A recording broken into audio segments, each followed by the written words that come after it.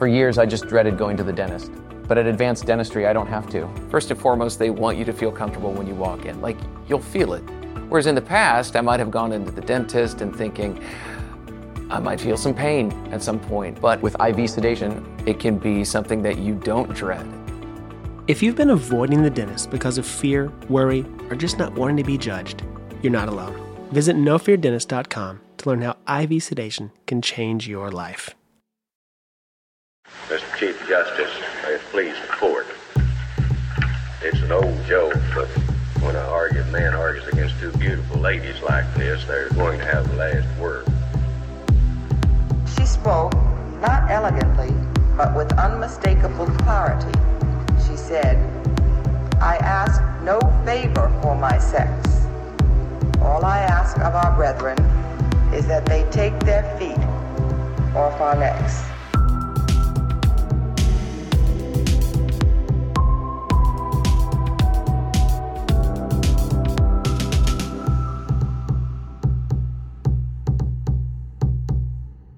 Welcome back to Strict Scrutiny, a podcast so fierce it's fatal. In fact, we're your hosts. I'm Melissa Murray. I'm Jamie Santos. And I'm Kate Shaw. And we have a special opinions episode for you.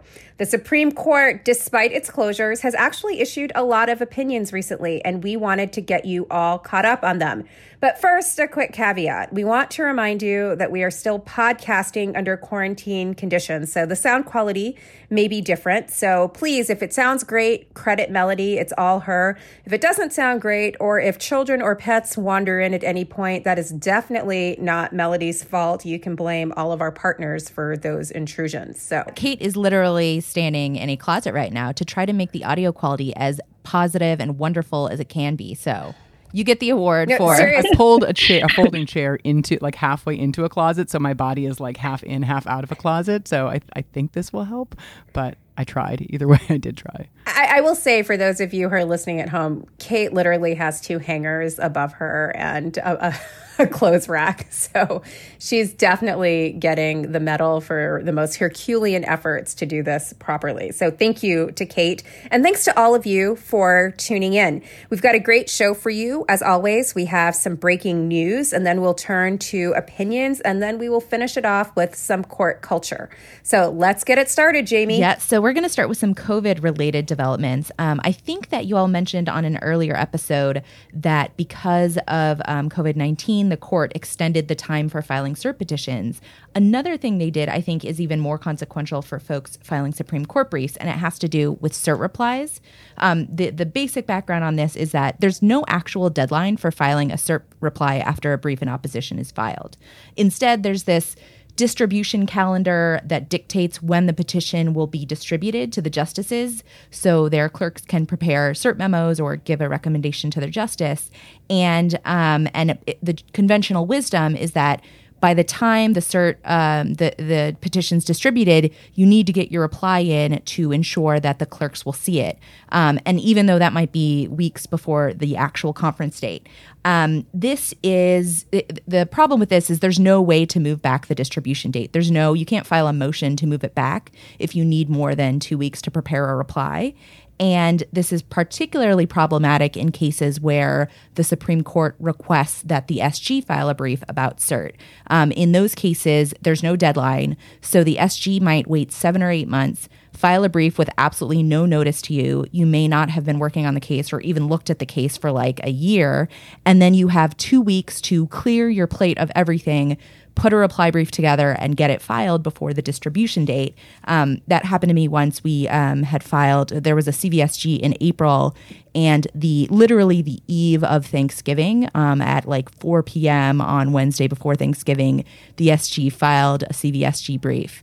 And I was elbow deep in flour making pies, and I had to like clear my whole weekend of family stuff and just write a reply brief really fast. So, but what the court has done now is they have given the option for seeking an extension of the time before cert petitions are distributed to give people a little bit more time to file those reply briefs if they're having problems related to COVID-19. So yay, Supreme Court for doing that. I think it could make a big difference for petitioners. Quick question, Jamie, for those of us who are untutored, what is a CVSG brief? So we've talked about that a little bit, but a CVSG brief, it's short for call for the views of the Solicitor General. So when the Supreme Court has a cert petition, often that raises issues relevant to the federal government, the court will say, we think this has some meat to it, but we want to know, SG, whether you think the petition should be granted or not. And so they'll issue this order calling for the views of the Solicitor General, and then the SG files a brief at some point thereafter. A couple other COVID developments relate to a couple cases involving abortion litigation. Right now, in a number of states, including Texas, Alabama, and Ohio, the states have attempted to ban abortion as a non-essential medical procedure during the outbreak. And generally speaking, courts have put those orders on hold because if you want to get an abortion, it actually is essential that you do it pretty early on for health-related reasons. Right now, as we're taping, the Fifth Circuit issued an administrative stay reinstating the abortion ban in Texas. But I'm sure that's going to be probably petitioned up, and we'll see what happens with it. And we'll also have to see what other circuits do. Have you seen any newer developments related to that? It is interesting because obviously the medical systems in most states are becoming overwhelmed by COVID-19 patients. So it makes sense that non-essential medical procedures would be deferred until things are under control. And so, we've heard about lots of different kinds of procedures, tonsillectomies or whatnot, elective procedures being deferred until later. But the point that you make, I think, is a good one. And it's not just a question of health. It's actually a legal question. If you defer an abortion, and the idea is that you're deferring it until the medical system is less overwhelmed, you might actually be deferring it to a point where it is no longer legally permissible for you to exercise this right. And so in that sense, is an abortion like any of these other kinds of procedures that have been held over, or is there something different because of the legal landscape in which it is actually more highly regulated than other kinds of medical procedures? I would just flag one other thing, which is that Judge Dennis, who dissented from this Fifth Circuit opinion, just putting the district court's order on hold, said that he believed that the governor's order in Texas already exempted most abortion procedures which don't require the use of personal protective equipment or other kinds of hospital facilities or materials. Medical abortion. Well, I don't think surgical abortion requires personal protective equipment. Certainly in the routine case, it would not. And so either way, I think the executive order by its term says we're going to exempt procedures that wouldn't deplete hospital capacity or resources, and that is many, if not most, abortions. I think both medical and surgical, and so I think he thinks the order itself would exempt a lot of procedures. Well, so that's a good question because right now standard obstetric care is being undertaken using PPE. So I have a number of friends who are OBGYNs who are staffing maternity wings here in California, and they're all sort of being prepped to deal with COVID patients as this gets more and more extensive. And the idea is that it's not just does the patient present with COVID, but the prospect that the physician may be asymptomatic, but nonetheless a carrier. And so almost everything is happening with PPE at this point. So the idea that abortion might be exempted because it doesn't require PPE. I think almost every surgical procedure would have to have PPE at this point. Maybe I'm wrong on that, but it seems like it's going in that direction. And if that's the case, it's really only medication abortion that would be exempt. Okay, well, so that's a great point, and I think it's right that in an ideal world with unlimited access to that sort of equipment, you're right, any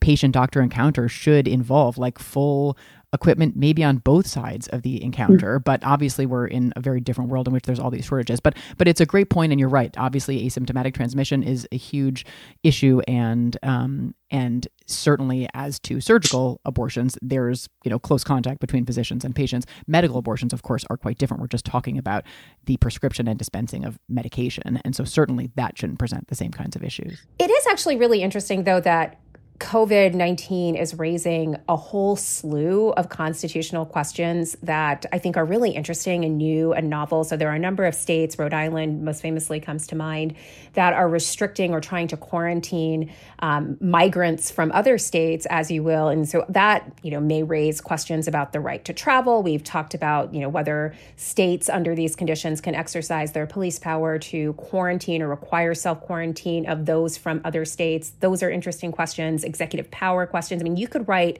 an entire constitutional law course using nothing but COVID-19 hypotheticals and now this abortion question. So I think it's actually a really fascinating time for con law professors. I totally agree. I wonder whether in the next few weeks or months, we should do a COVID and the law or COVID and the Constitution sort of special bonus episode. I too have been thinking through all these questions. There's a huge number.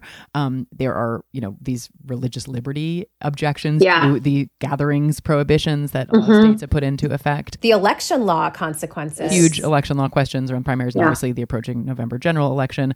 Should we do that? Let's do it. Okay. We should do it. Okay, let's do that. That would be fun. I'd be down. Okay, we definitely have to be quarantined while we're doing it and in PPE, just to give it some verisimilitude. No, not in PPE. We can't use up the PPE that's out there. It would be homemade PPE. So okay, that would be fine. Put Maybe trash bags on. We could have use RBG fabric or something and make masks out of it. Oh, we could all get black trash bags and then put a jabot on it. That would be our RBG PPE. She should be in PPE at all times, and I will find some in my house and send it to you, Justice Ginsburg. If you do not have any, please let me know. If anyone is offended by this entire conversation, we're really sorry. But if you have to find some humor in what is literally a horrifying and terrifying situation. So I'm just going to stick with my RBG PPE. If you don't like it, just tune out right now. Okay, thanks. Amen. So maybe one last piece of breaking news, which is a few weeks old at this point, but there's been a development in one of the big cases on the court's docket for April, and that is the so-called faithless elector cases. So those cases involve presidential electors. So those are the people who actually cast their votes for president. And those electors in the 2016 election refused to cast their votes for the popular vote winner in their respective states of Washington and Colorado. And so they were penalized for those refusals. In Colorado, the would-be faithless electors were removed from their positions. And in Washington state, they were fined. And in both cases, they filed suits, basically claiming that the Constitution guarantees these electors the right to cast their votes independently and without interference or sanction from the state. So that's the case, but there is this slight wrinkle that has developed as the case is just about a month or so from its at least scheduled argument. So what is that development, Melissa? Well, it turns out that one of the Colorado electors, Polly Baca, is an old friend of Justice Sotomayor's. Dun, dun, dun. So I literally have been racking my brain trying to figure out what the relationship between these two women is.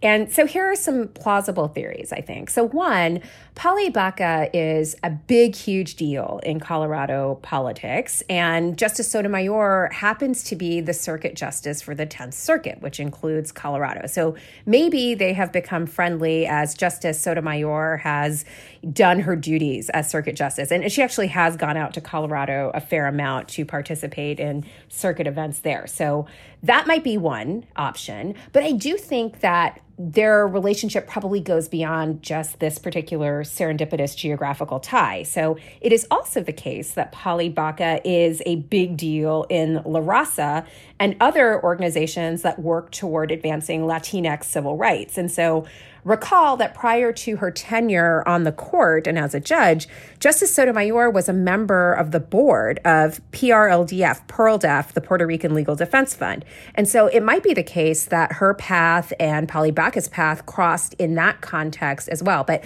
I am actually fascinated. I mean, this could be like a kind of behind the music. Justice Sotomayor, Polly Baca, they were friends, and then they were friendly in their different milieus, and then it all came crashing down as Polly Baca became a faithless elector or something. And wouldn't it be the best behind the music? So it actually goes back, I will say, I did a little digging. It goes back, they are definitely old friends. So Baca was quoted in a couple of articles around Justice Sotomayor's 2009 nomination.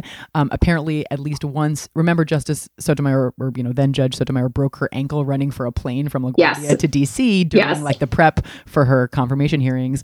And at one point, Polly Baca took the justice's dry cleaning in for her because she was like, trying to minimize unnecessary movement. And she was, I think, actually in the Senate for a confirmation hearing. So they really are old friends. So I think there are probably some kind of borderline recusal calls that the justices have to make. But I think in this case, I think they were tight. So this was obviously the correct decision. What's interesting about this, though, is that if it had been discovered earlier, because there were these two cases now that are going to be argued separately. And if this had been discovered earlier, I'm almost sure that the cert grant would have come only in the case in which there was no recusal.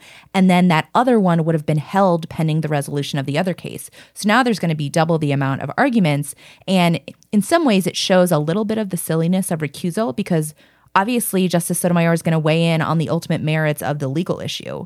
It's just she's not going to be on the vote. And then what happens if it's split 4-4 in one case and not in the other? That doesn't make sense either. Well, how do you think it came up? She was just parsing through the briefs. It's like, oh, Polly, what? And then she calls up the clerk of the court. We've got a problem. Baca is the named plaintiff, but there's 3 electors in the Colorado case, one of whom is a Baca unrelated to Polly Baca. So I presume she saw, I can't remember his first name, maybe Michael Baca, and did not look at the other plaintiffs in the case. And yeah, but I'm also really curious about how it did ultimately come to light because Polly Baca's name is in the merits briefs. I kind of wonder if one of the parties wrote a letter to the clerk's office to inform the clerk's office of it. It didn't make it onto the docket because it's not, not everything that goes to the clerk's office makes it onto the docket. And then the justice was advised about what happened and she chose to recuse. But think about this friendship, right? So, maybe they're just not in constant touch with each other because I imagine if we were really tight, I would tell my friend, by the way, I'm in a big Supreme Court case. Are you on the Supreme Court? Guess what? I'm going to see you at work.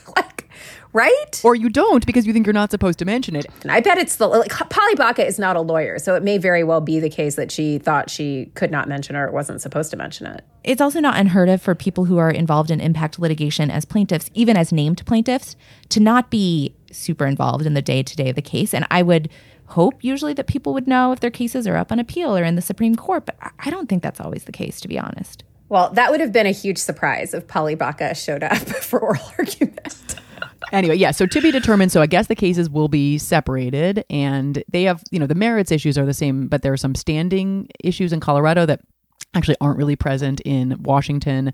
And so I think it's right that, you have the possibility of a tie in Colorado, but the Washington case presumably will be resolved by the full court. But the big question, of course, is when and will it be before November? I presume it'll be argued before November, but decided before November because in a close electoral college contest, a handful of defecting electors could definitely switch the outcome. And so it matters a lot if there's a constitutionally protected right these electors possess to vote their consciences. And the court, may or may not decide that before November. Does it have to be November? Because I recall the last election, don't the electors have to actually sort of give their final tallies sometime in January or late December? So it might be the case that there's some wiggle room. So I think they meet there are a bunch of different dates that the Electoral Count Act sets forth. I think they actually meet and cast their votes in December. So you're right. It's not, it's not election day necessarily, but it would need to be resolved. And I presume if they heard the argument and all of us, and it's a close electoral college vote, they would expedite resolution of the case. But I don't think anyone wants to be in a position in which the Supreme Court is making outcome determinative rulings the days before the electors gather to actually cast their votes. So much better for everyone if they hear this case somehow, this spring or summer. And this somehow point, it's not like it would be that difficult. First of all, they could always decide on the briefs. And even otherwise, it's not, lots of courts are figuring out how to do this. So they could do it too. The last piece of news that we have from this week is that on Monday, March 30th, the Supreme Court granted cert in another case about Bivens claims. And I'm sure that we'll discuss this before it's actually heard. But basically, the case is about the interaction between the Federal Tort Claims Act and Bivens claims and whether a judgment in favor of the United States in a Federal Tort Claims Act case bars a Bivens claim against federal officers. And there's a particular statutory judgment bar that may or may not apply. But I think that's a case that's super interesting that we're going to go into in more depth probably next fall. All right, well, let's turn to the opinions. And it is worth noting that although the Supreme Court is formally closed to the public and oral arguments have been deferred until after this pandemic is under control, the work of the court has continued apace, and they have continued to churn out opinions, including opinions in some of the cases that we discussed earlier in the term. And we wanted to flag some of the dispositions of those cases for all of you. So Jamie's going to kick it off. Yeah, and I'll just note that, you're right that they've been churning out these opinions. The court issued 15 opinions in February and March. None of those are really the most hotly anticipated opinions from the term. We're going to have to wait longer on some of those. And I also think it's notable that the chief still has not issued a single majority opinion yet for this term. Everyone else has usually 2 or 3 opinions. The chief doesn't have one, which is kind of scary. Well, or not surprising, because he was busy presiding over impeachment and having a birthday. And come on. This is true. Because he's speedy usually. And so this is an odd lag for him, but I do think it's probably attributable to his busy calendar in the month of January. That's a good point. So I think, Kate, you've got the first opinion that we're going to talk about, Hernandez versus Mesa. Okay. And I will just flag before we do that in terms of, these big questions about what the court is going to hear and when, we're taping this episode on Tuesday, March 31st. And today was supposed to be a really big day for the court, which is because the court was scheduled to hear arguments about the president's power to block congressional committees and the Manhattan DA from accessing financial records in the possession of third parties that contained information about his taxes and finances more generally. So we are all, I think, really waiting in anticipation to see whether the court, in addition to the faithless electors case, is going to find a way to hear that case and decide that case before November. But stay tuned. Okay, in opinions. So Hernandez versus Mesa is the first case we were going to talk about. And this is a case we've discussed at least once, and I think maybe a couple of times before. We should say that Leah was one of the lawyers for the petitioners in the case. And so this case involved the cross-border killing of 15-year-old Sergio Hernandez, who was shot while on the Mexican side of the U.S.-Mexico border by Border Patrol agent Jesus Mesa, who was standing on the U.S. side. So Hernandez's family brought suit under Bivens, which is a 1971 Supreme Court case that allows, under some circumstances, for private damages suits against federal officials for violations of constitutional rights. So the case has actually been up to the court once before. In 2017, the court sent the case back to the Fifth Circuit for reconsideration in light of its decision in Ziegler versus Abbasi, which is another Bivens case. And there the court held that Bivens is not to be extended to a new context where there are special factors counseling hesitation and where Congress has not affirmatively authorized suit. So after the remand, the Fifth Circuit found there was no Bivens remedy under the circumstances of this case and comes back before the court. And here, in a 5-4 opinion authored by Justice Alito and joined by the Chief Justice, Thomas, Gorsuch, and Kavanaugh, the court affirmed the Fifth Circuit. So it did acknowledge that the case was a tragic one, which, Justice Alito actually doesn't necessarily typically do, even in a case with facts like this one. So I think it does speak to just how outrageous the facts are, but ultimately ends up concluding, the opinion does, that the family has no cause of action against the Border Patrol agent. The court says it's never recognized a Bivens action in a context like this one, and that under Ziegler, a number of factors, including the fact that there are these foreign policy and national security dimensions of a dispute like this, which involves a border and a foreign sovereign. So all those kinds of considerations require the court to stay its hand and to leave to Congress, rather than the courts, the decision whether to allow plaintiffs to seek money damages from federal officials under circumstances like these. So I will say the opinion's tone is very critical of Bivens. I would say even, outright contemptuous of that. It's Brennan authored. It's a very early Burger Court, but it has a sort of Warren Court feel to it, a product of the bad old days in which courts were, open to finding causes of action against federal officials who act in violation of law. And it sort of reiterates something it said in Ziegler, which is that the expansion of Bivens is a disfavored judicial activity, and even goes so far as to say if the court had before it today its Bivens cases, Bivens, and then there's 2 cases extending Bivens to new context, that it probably would not have come out the same way as it did in those cases. But it does, significantly decline to actually overrule Bivens, even if it's a kind of grudging, refusal to overrule. And it is, I think, noteworthy that Thomas and Gorsuch separately concurred to urge the court to go all the way and overrule Bivens, but presumably only the 2 of them would have gone that far. So that is maybe one silver lining lining of this loss, which is that Bivens does live to fight another day, and that only 2 justices appear ready to overrule it. And then the other thing I'll say in terms of silver linings is that the court does make clear that Congress could create causes of action in cases like this if it wanted to. And so, maybe there's a world in which down the road a differently composed Congress and White House do choose to do something like that. There's a very forceful Ginsburg dissent. She's obviously joined by Breyer and Sotomayor and Kagan, and she would have allowed the lawsuit to go forward. She says, rogue conduct by federal officials falls within a familiar Bivens setting. This is what Bivens is about. There is no other conceivable remedy for this family. And in a case like this, it is Bivens or nothing. And she ends by saying, or she says near the end, I resist the conclusion that nothing is the answer required in this case. I have to tell you, Kate, I read the opinion the same way that you did. And actually, I think maybe 6-7 pages through, I was thinking, oh, they're overturning Bivens. They're definitely overturning Bivens. And then you kind of get to, and we're just not going to extend it. And I was almost, surprised at that. It is a kind of standard Roberts Court play, right? So, I mean, you kind of hobble the decision to the point where it's barely standing. And then you sort of say that you're overruling it. And when people raise the hue and cry, you say, but we gave you all this notice that it was standing on one leg. I mean, this is exactly what happened with Janus. There was Friedrich sort of suggesting that Abood was problematic. Harris versus Quinn did the same kind of thing. And then finally you get to Janus and they actually sort of say, like, we gave you all of these clues that we were not okay with Abood and now we're just overruling it. So this to me is sort of, expected and a kind of standard play. Yeah, and Jamie, I think you and Leah made this point in the episode that you two did together recently that, we may well see the court following a similar trajectory in some of its kind of deconstructing of some of these kind of big administrative law cases and doctrines, sort of on the path to maybe overruling Chevron or maybe just chipping away at it. And obviously we have talked on the show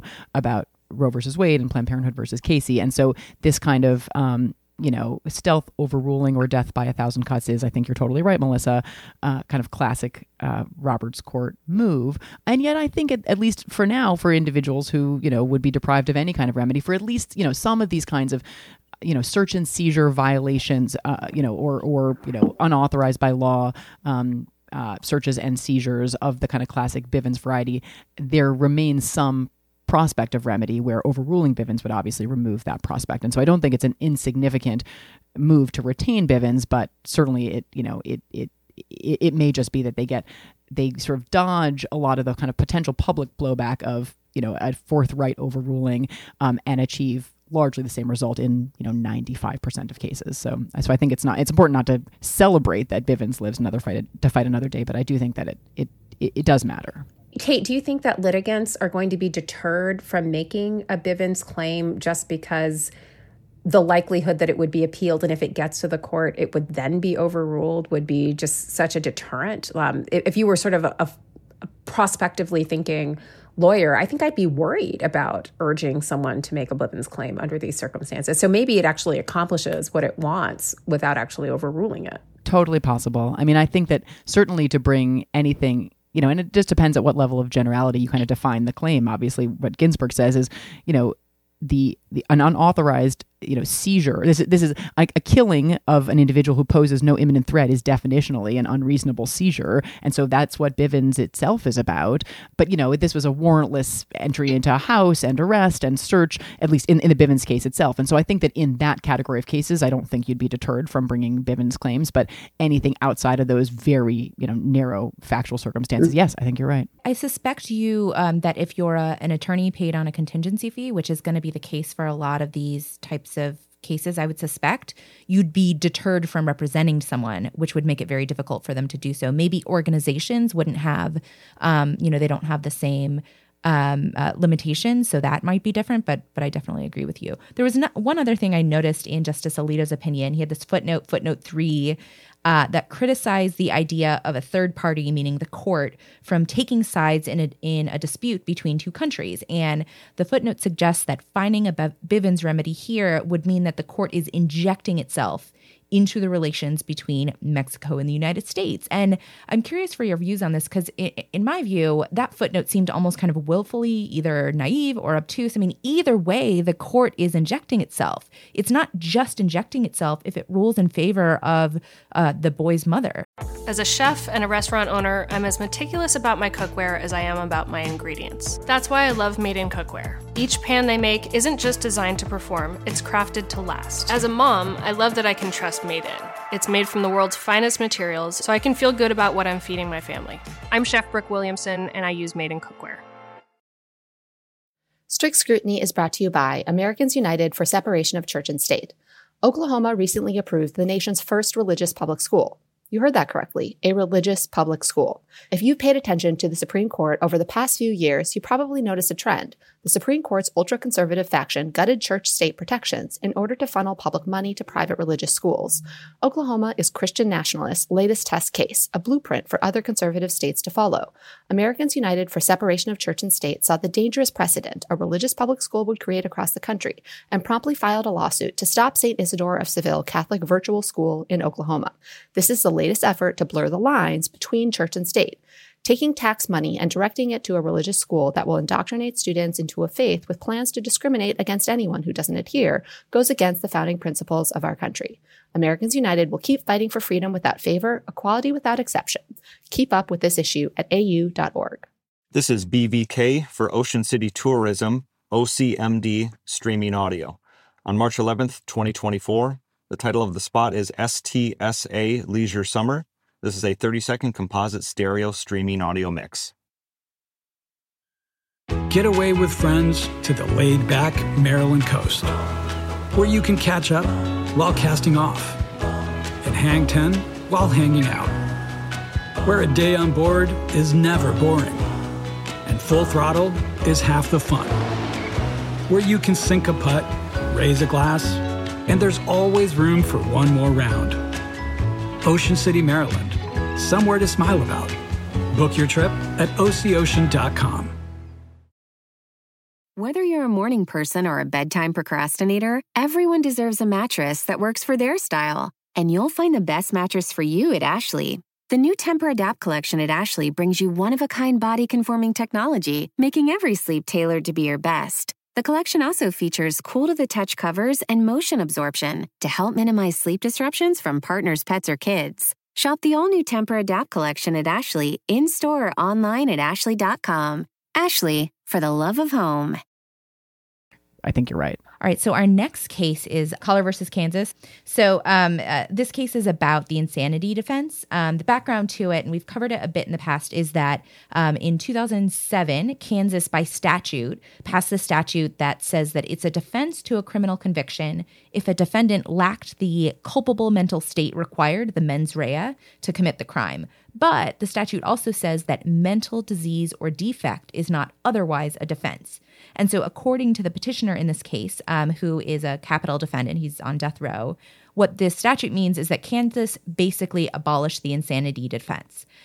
Because even if he had the culpable mental state required to commit the crime, so say that he knowingly or willfully killed somebody, the insanity defense would not prevent his conviction if he had a mental illness that meant he couldn't appreciate the immorality of his conduct. And so an example might be if you have someone who knowingly killed somebody else, but he did so because he had these delusions that God was telling him he was supposed to kill the other person. In basically every other state, he would be not guilty by reason of insanity, but in Kansas, he wouldn't, because he still has the requisite culpable mental state.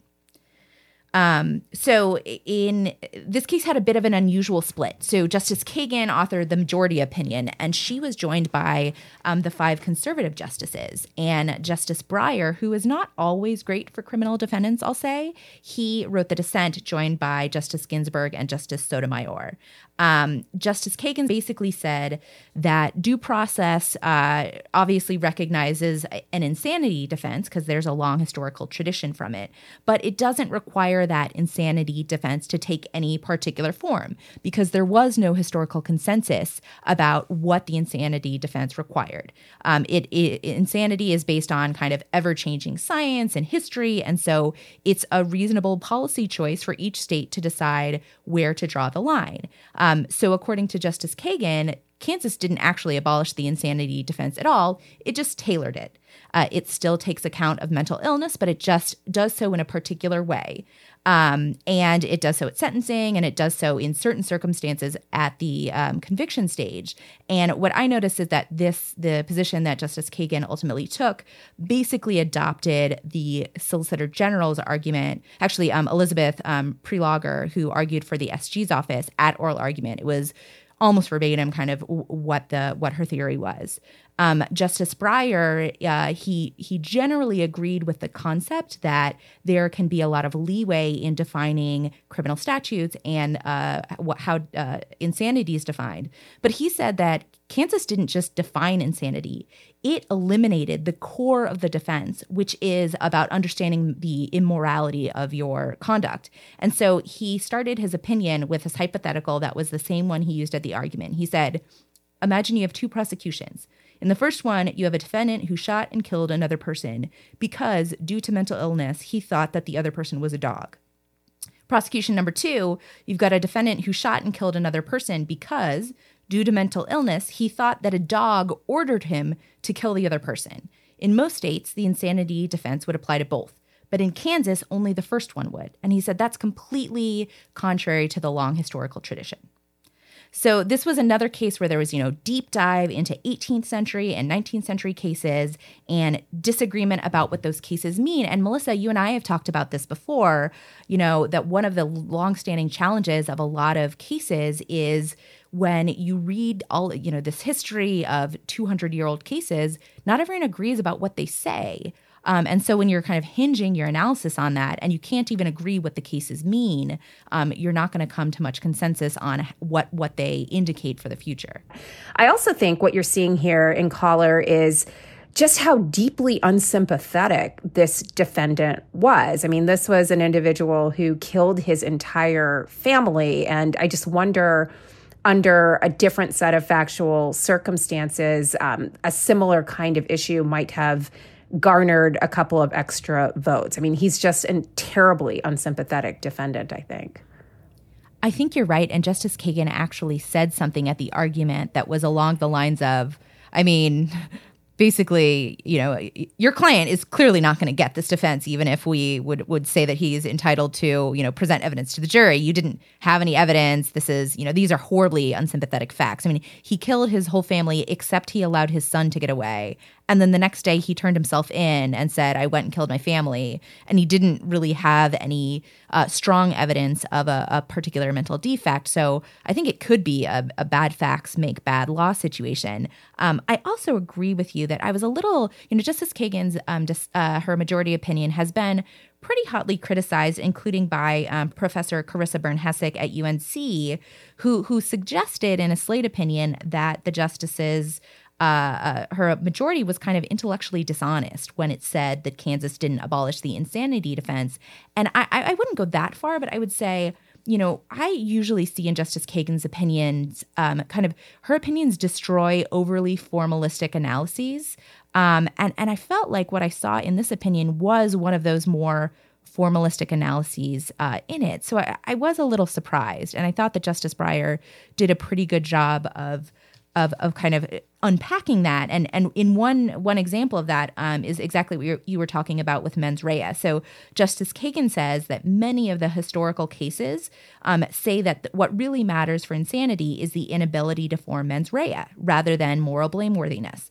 And Justice Breyer said, well, yeah, you're right, but you're interpreting the term mens rea based on what we think that term means today, which is a very narrow, very technical definition. 200 years ago, mens rea incorporated the notion of blameworthiness. So you're using the right words, but they didn't mean the same thing then as they do now. And that's the kind of thing I would usually see in a Justice Kagan opinion, really dissecting a majority. But it's kind of the shoes on the other foot here.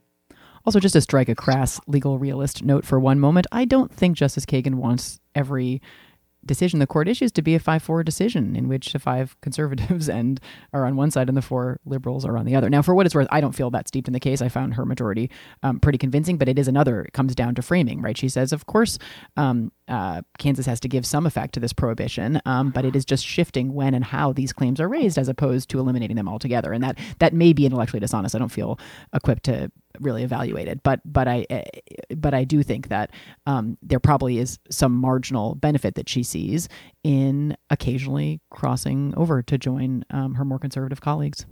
Build a bridge. And maybe it means that she's going to get some of that, build some political capital that will help out on future cases. Right. I mean, again, I don't think that any of it, happens in any of those kinds of transactional terms, but I do think atmospherically, it probably is something that they are aware of as they decide these cases.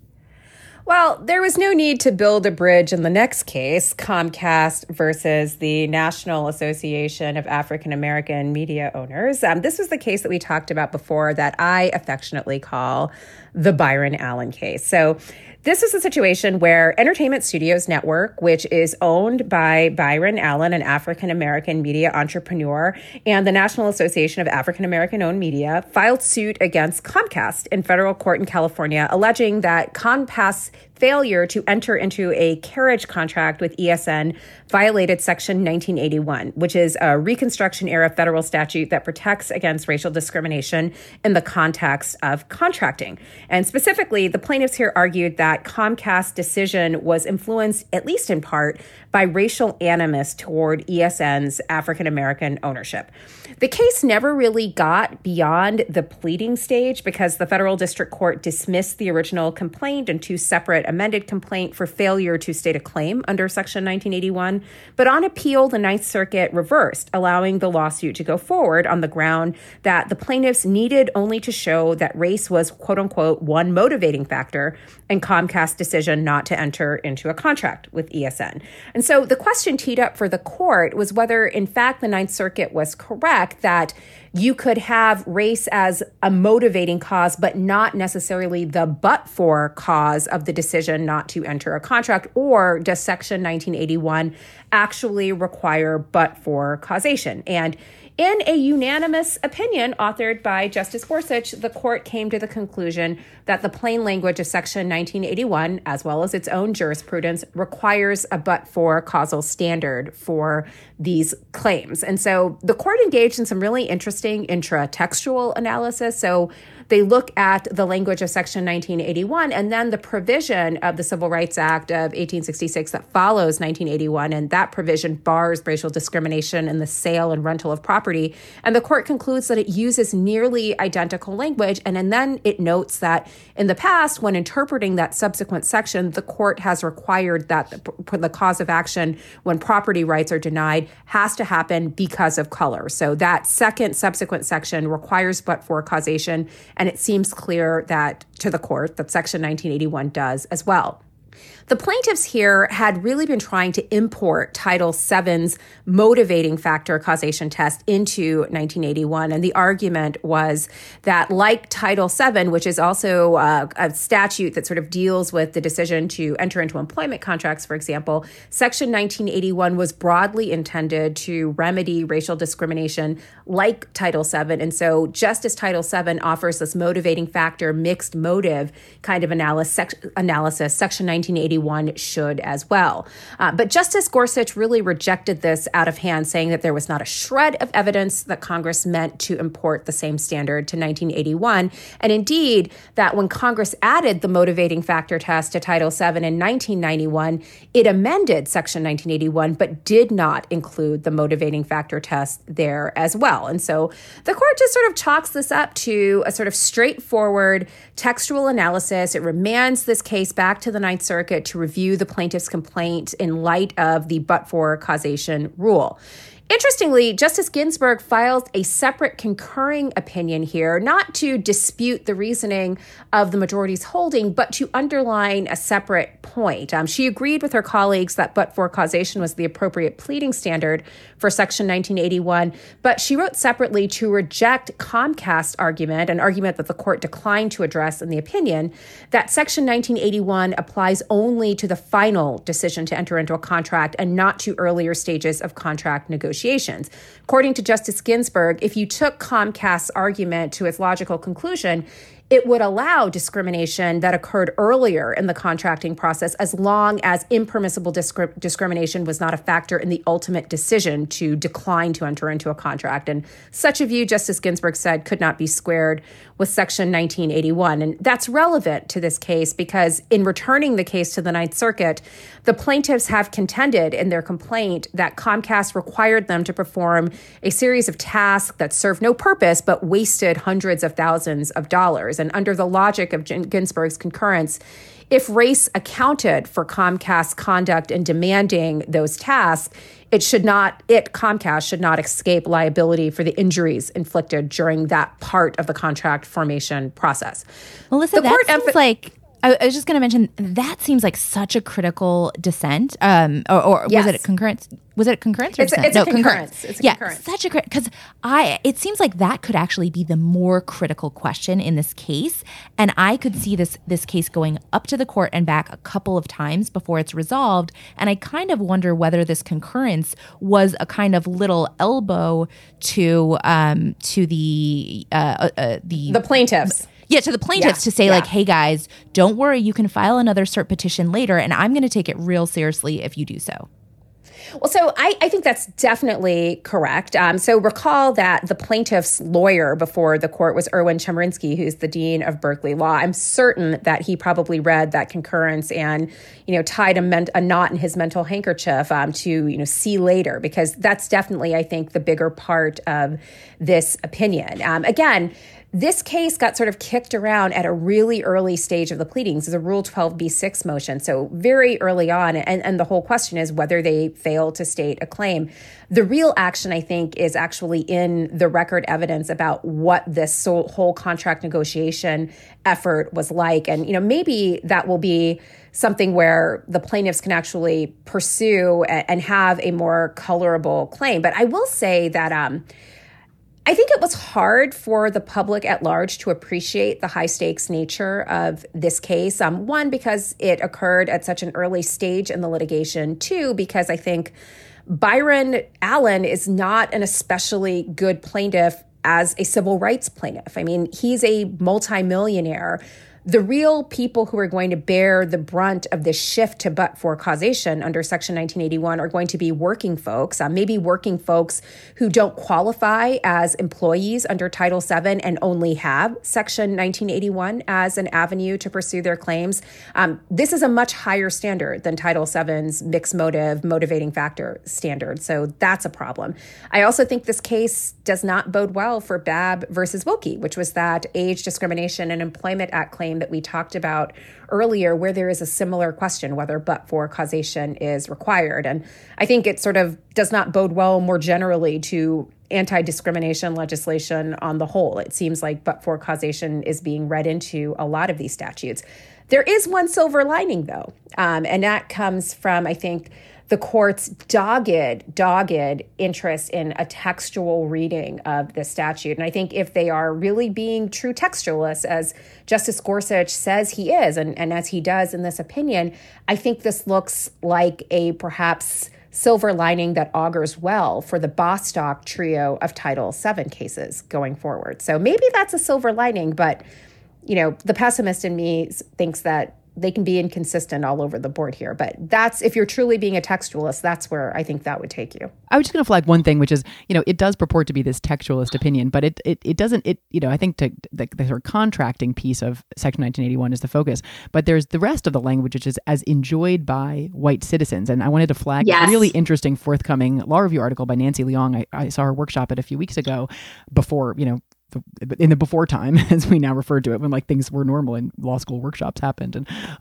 But it's a totally fascinating piece. And it sort of flags the relatively unique status of 81 and 82 and even identifying whiteness and naming white citizens. There's just not a lot in the U.S. Code. There are a few other examples, but very few.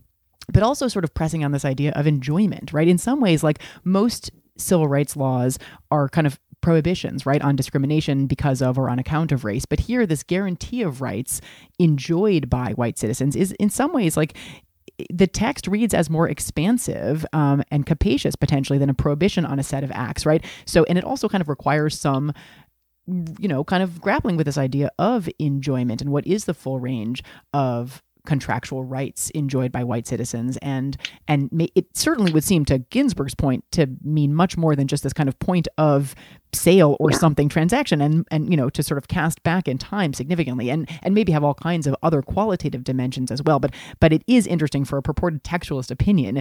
It doesn't actually talk at all about, half of the text of the statute at issue. No, I think that's true. That's true. It really sort of focuses, I think the real textualist meat here is this kind of intra-textualism that Gorsuch is doing between Section 1981 and subsequent sections of the Civil Rights Act. The amendments and the 91 amendments, right? This sort of negative implication of the failure to amend. And yes, I think that's right. But even as to the text of the statute itself, it doesn't do much with it. No. The other thing I wanted to flag for the kind of Civ Pro nerds is that, this was, as you mentioned, Melissa, a case about the pleading stage.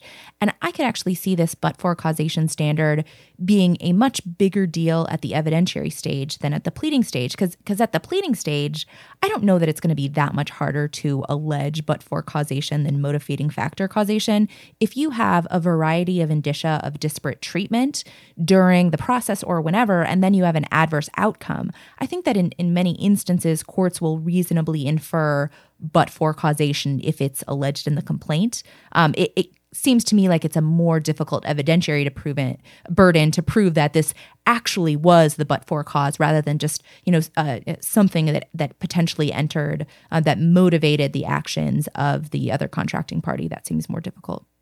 Well, that was the point that the NAACP Legal Defense Fund and the Lawyers Committee kept making. I mean, this is really about access to the courts for civil rights plaintiffs. I mean, like, to kick you out of court at the pleading stage because you're not able to marshal the kind of evidence that shows that race was the entire cause of the adverse decision is really difficult. And, maybe that's the point. I don't know. But I think it's really interesting that the same interests in but-for causation at these early stages of litigation are also becoming issues in these other anti-discrimination statutes, like the one at issue in Babb versus Wilkie.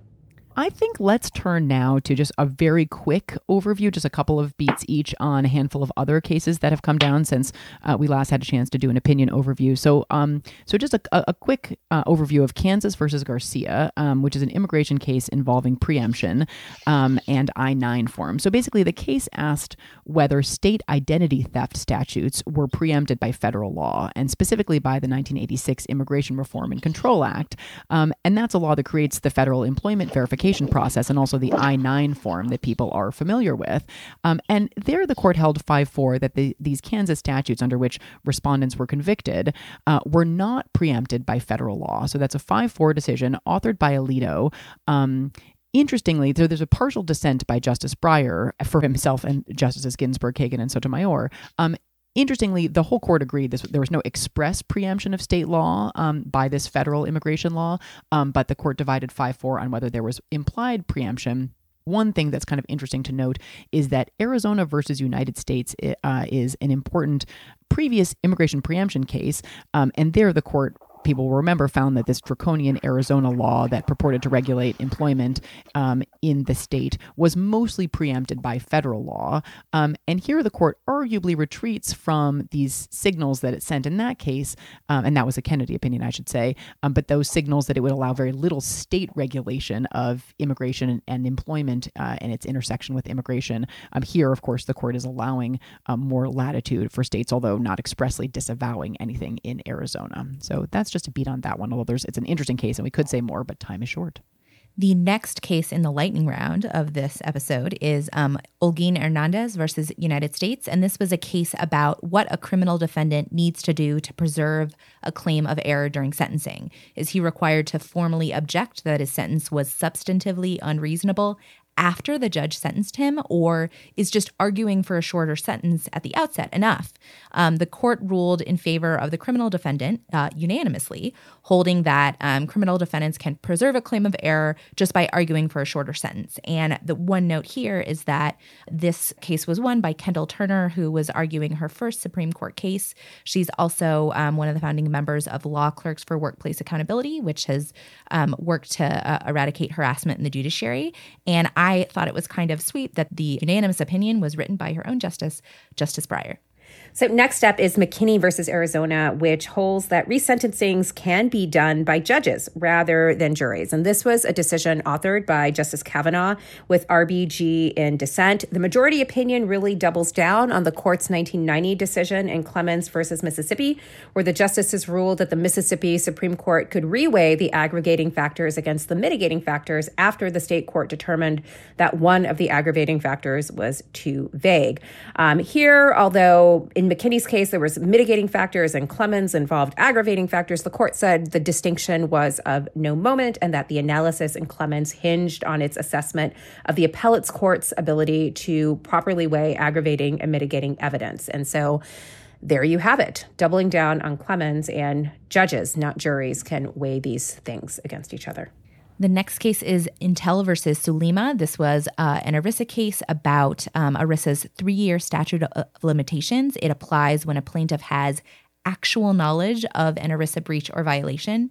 What Intel had argued in this case is that the actual knowledge standard is satisfied when an ERISA plan provides disclosures that the statute or that DOL regulations require plans to provide that contains all the facts that are needed for a plaintiff to know about that they have a claim. The plaintiff had argued that actual knowledge means you have to actually remember reading them. You have to say, yes, I saw that disclosure and I saw those facts. The court agreed with the plaintiff and basically said actual knowledge means actual knowledge. It was a unanimous opinion written by Justice Alito, who is not always known for his textual analysis, but he provided it here. And so I think for the next decade, courts will disagree about what exactly a plaintiff has to know and whether the subjective knowledge standard will impact class certification, which is a huge deal in ERISA cases. And we were going to flag Davis versus United States, which was actually a decision that the court issued without oral argument and a rare reversal in favor of a criminal defendant.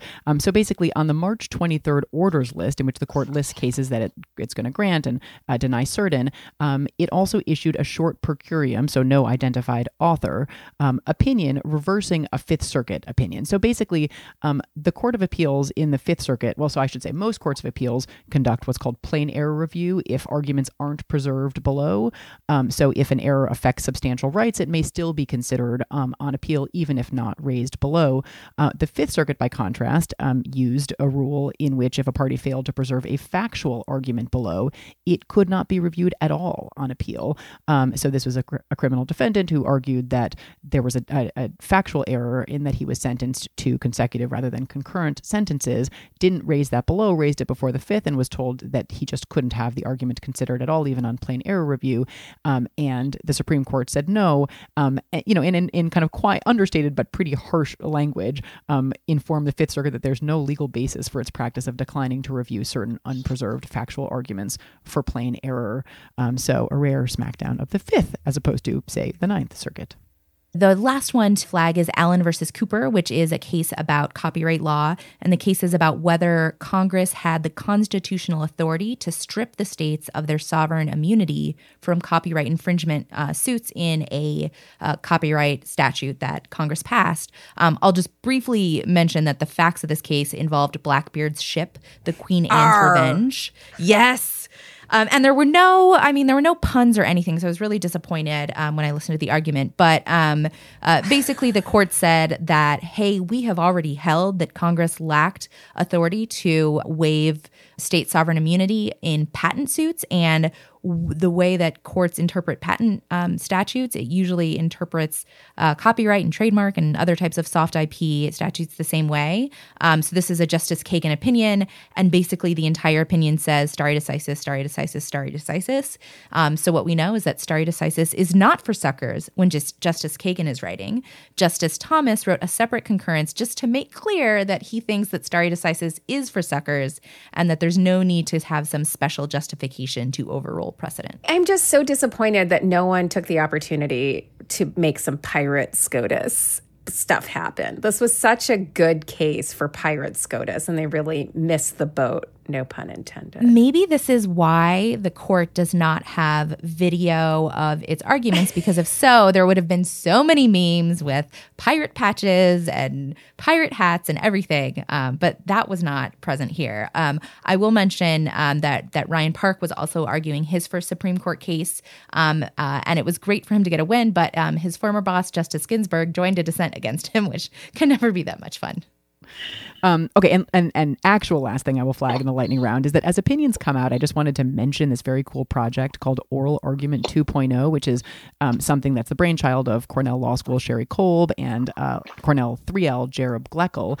And so basically they've asked a whole bunch of advocates and law professors to choose a recently argued but not yet decided case and identify a few questions or lines of inquiry or argument that they would have handled differently, and with the luxury of time to kind of write out some answers that, you know, might be interesting to the general public, might even be of some use to the justices or their law clerks as they're wrestling with these cases.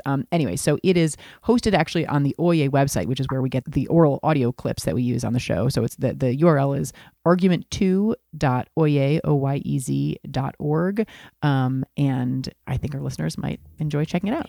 So what else might you enjoy checking out, listeners? We know that so many of you are sheltering in place right now or are quarantined, and we are there with you. We are also sheltering in place, and we urge you to keep it up because we are all doing our part to flatten the curve. But how can you flatten the curve while also sating your thirst for more SCOTUS content? Well, obviously, you can listen to us, but when that fails and you're all tapped out, what can you do? Do not worry. We have your backs with our first ever Strict Scrutiny Goes Hollywood, your binge-worthy SCOTUS movies playlist. So let me get started with my first Strict Scrutiny movie pick, and that is Amistad, a 1997 Steven Spielberg film about the 1839 uprising on the slave ship La Amistad.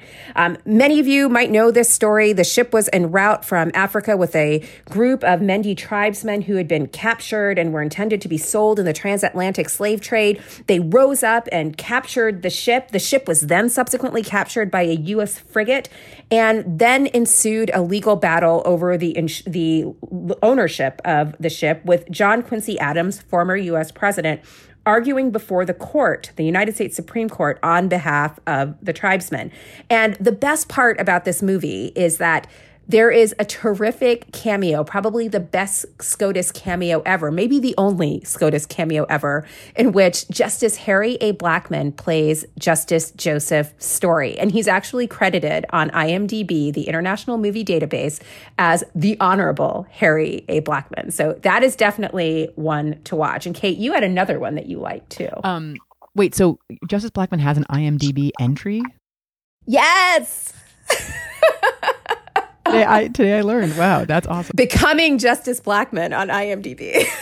So I am going to mention The People vs. Larry Flynt, which is a 96 film that stars Woody Harrelson, Edward Norton, and Courtney Love. And it's largely like a biopic of Hustler founder Larry Flynt, who is, I'm sure it's no surprise, like a really complicated figure. But a lot of the story actually revolves around this important First Amendment case, Hustler versus Falwell, in which Jerry Falwell, of course a well-known minister and public figure, sued Hustler after it ran a parody that purported to feature him reminiscing about a first time that involved his mother. So it's clearly a parody, but he files a suit for libel and invasion of privacy and intentional infliction of emotional distress.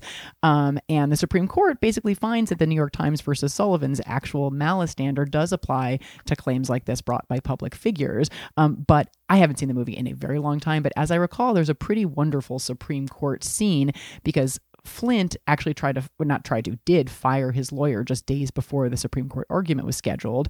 And I don't remember how the film treats it. In reality, the court ended up appointing a lawyer to argue the case successfully, and this is a lawyer who had already filed an amicus brief. But I there are not tons of depictions of Supreme Court arguments on film, and this I think is a very good and worthwhile one. Although again, the caveat, I have not seen this film in many, many years.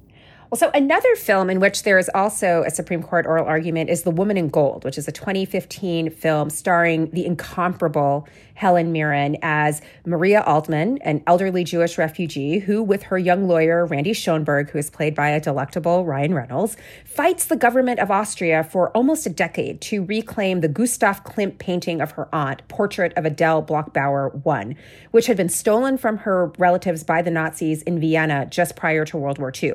She took this legal battle all the way to the Supreme Court of the United States, which ruled on the case in Republic of Austria versus Altman. And the outcome of that case allowed her to then pursue her claim against the government of Austria. The outcome allowed her to actually reclaim the painting, and it was later purchased by Ronald Lauder of Estee Lauder, and it now hangs in his co-owned New Gallery in New York City, and you can see it there. And if that whets your appetite for art restitution and reclamation, you can also check out some terrific documentaries on the Altman case, including Stealing Klimt, 2007, Adele's Wish from 2008, which was made by the husband of Altman's great niece, and The Rape of Europa, which is a 2006 documentary which deals with the massive theft of art in Europe by the Nazi government during World War II. So all of those are terrific and very highbrow. I was going to flag 3 movies that were either about Supreme Court justices or about Supreme Court cases that I think are worth checking out. The first is Loving, which tells the story of Richard and Mildred Loving, the plaintiffs in the 1967 U.S. Supreme Court decision, Loving versus Virginia, which invalidated state laws prohibiting interracial marriage. The second is On the Basis of Sex, which tells the story of the life and early cases of Justice Ruth Bader Ginsburg. And the third is Marshall, which stars Chadwick Boseman as Thurgood Marshall. And it tells the story of his one of the most important cases that he was hired in, which is to defend Joseph Spell, who's accused of raping his white employer. And the lawyer was not allowed to speak during the trial. So it was a really interesting movie about Thurgood Marshall's career before he became the first African-American Supreme Court justice. The final Supreme Court goes to Hollywood tip for you in this quarantine time is kind of a fantasy SCOTUS tip. So I'm going to bring back this old chestnut from 1993, The Pelican Brief, which is based on the John Grisham novel of the same name. It is wildly implausible, but completely fun, and it features a very young Julia Roberts and Denzel Washington, and the plot is fantastic. So 2 Supreme Court justices are assassinated, and Tulane University law student Darby Shaw, who's played by Julia Roberts, writes a legal brief detailing her theory on why they were killed. Spoiler alert, it involves pelicans. Now, first, query why this is a legal writing assignment in the first place. I don't know, but I think it's great, and I'm just going to go with it. So she writes this brief. She passes a copy of it to her law professor, who also happens to be her boyfriend. What the actual... Okay.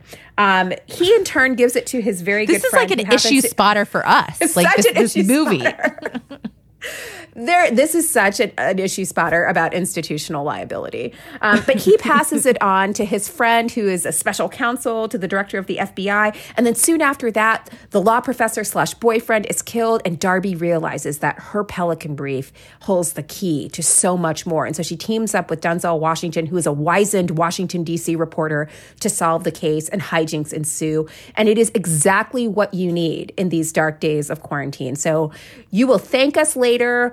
We are so excited to bring this to you. This is the kind of content I have been here for the entire time, and I am so glad that coronavirus has allowed me to bring these to the world. This is the one silver lining of all of this, and my heart is full today. Full. I have to tell you, Melissa, that you have legitimately convinced me to watch The Pelican Brief tonight while I fold 7,000 loads of laundry, because there's so much laundry with everyone in the house. I will lastly mention that this is not a SCOTUS movie, but I have become totally obsessed with Tiger King. I'll tell you, I don't watch any TV at all, and I cannot get into anything more than I am into this in my life right now. It has murder for hire, it has baby tigers, it has polygamy, cults, spousal murder, presidential campaigns, everything that you could imagine needing when you're on quarantine. So I love Tiger King, and it's not just one cult. Like, every one of these groups is kind of a cult. And don't even get me started on the expired Walmart meat. Like, that is probably the best part. Tiger King is amazing. I mean, I wish we could find a SCOTUS hook for Tiger King. I'm still waiting. I'm only amazing. On the 5th episode, so maybe in 7 or 8 there will be some type of jurisdictional hook. I'm still hoping. Fingers crossed. Keep hope alive. Okay, so that's all we've got time for today. Thank you to our fabulous producer, Melody Rowell, who's got a harder job during quarantine, making us sound good than normal, but we really appreciate it. To Eddie Cooper for our music, to our spouses for keeping children at bay while we slip away to record. We had no interruptions this hour, which is, I think, kind of miraculous. To all of you who are continuing to support us, we're still getting receipts. People are buying swag. I think Leah mentioned on the last episode that there's some shipping delays, which is the case with all kinds of merchandise right now. Including my wine. My wine took like 10 days from Naked Wines, but I just got it today, thank God. Game! All right, so Pelican Brief and wine. Pelican Brief and wine. Sounds like a good night. Okay, so thank you all for listening. Until next time. Stay safe. Stay healthy.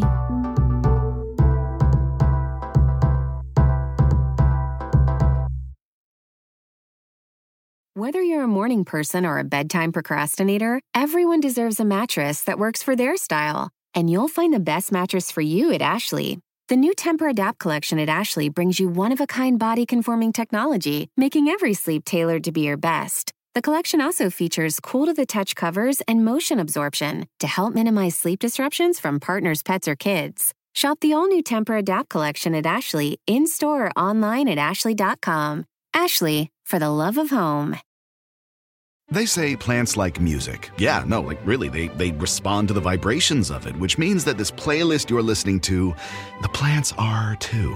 You know what else plants like? Organic soil from Miracle-Gro. It's made with all the best stuff like wood fiber and compost. Plus, it's OMRI certified organic, which officially means it's made with superior ingredients. And when you give your plants the stuff that makes them happy, they won't judge you on your iffy playlist. Hear that, plants? So go ahead and give them Miracle-Gro.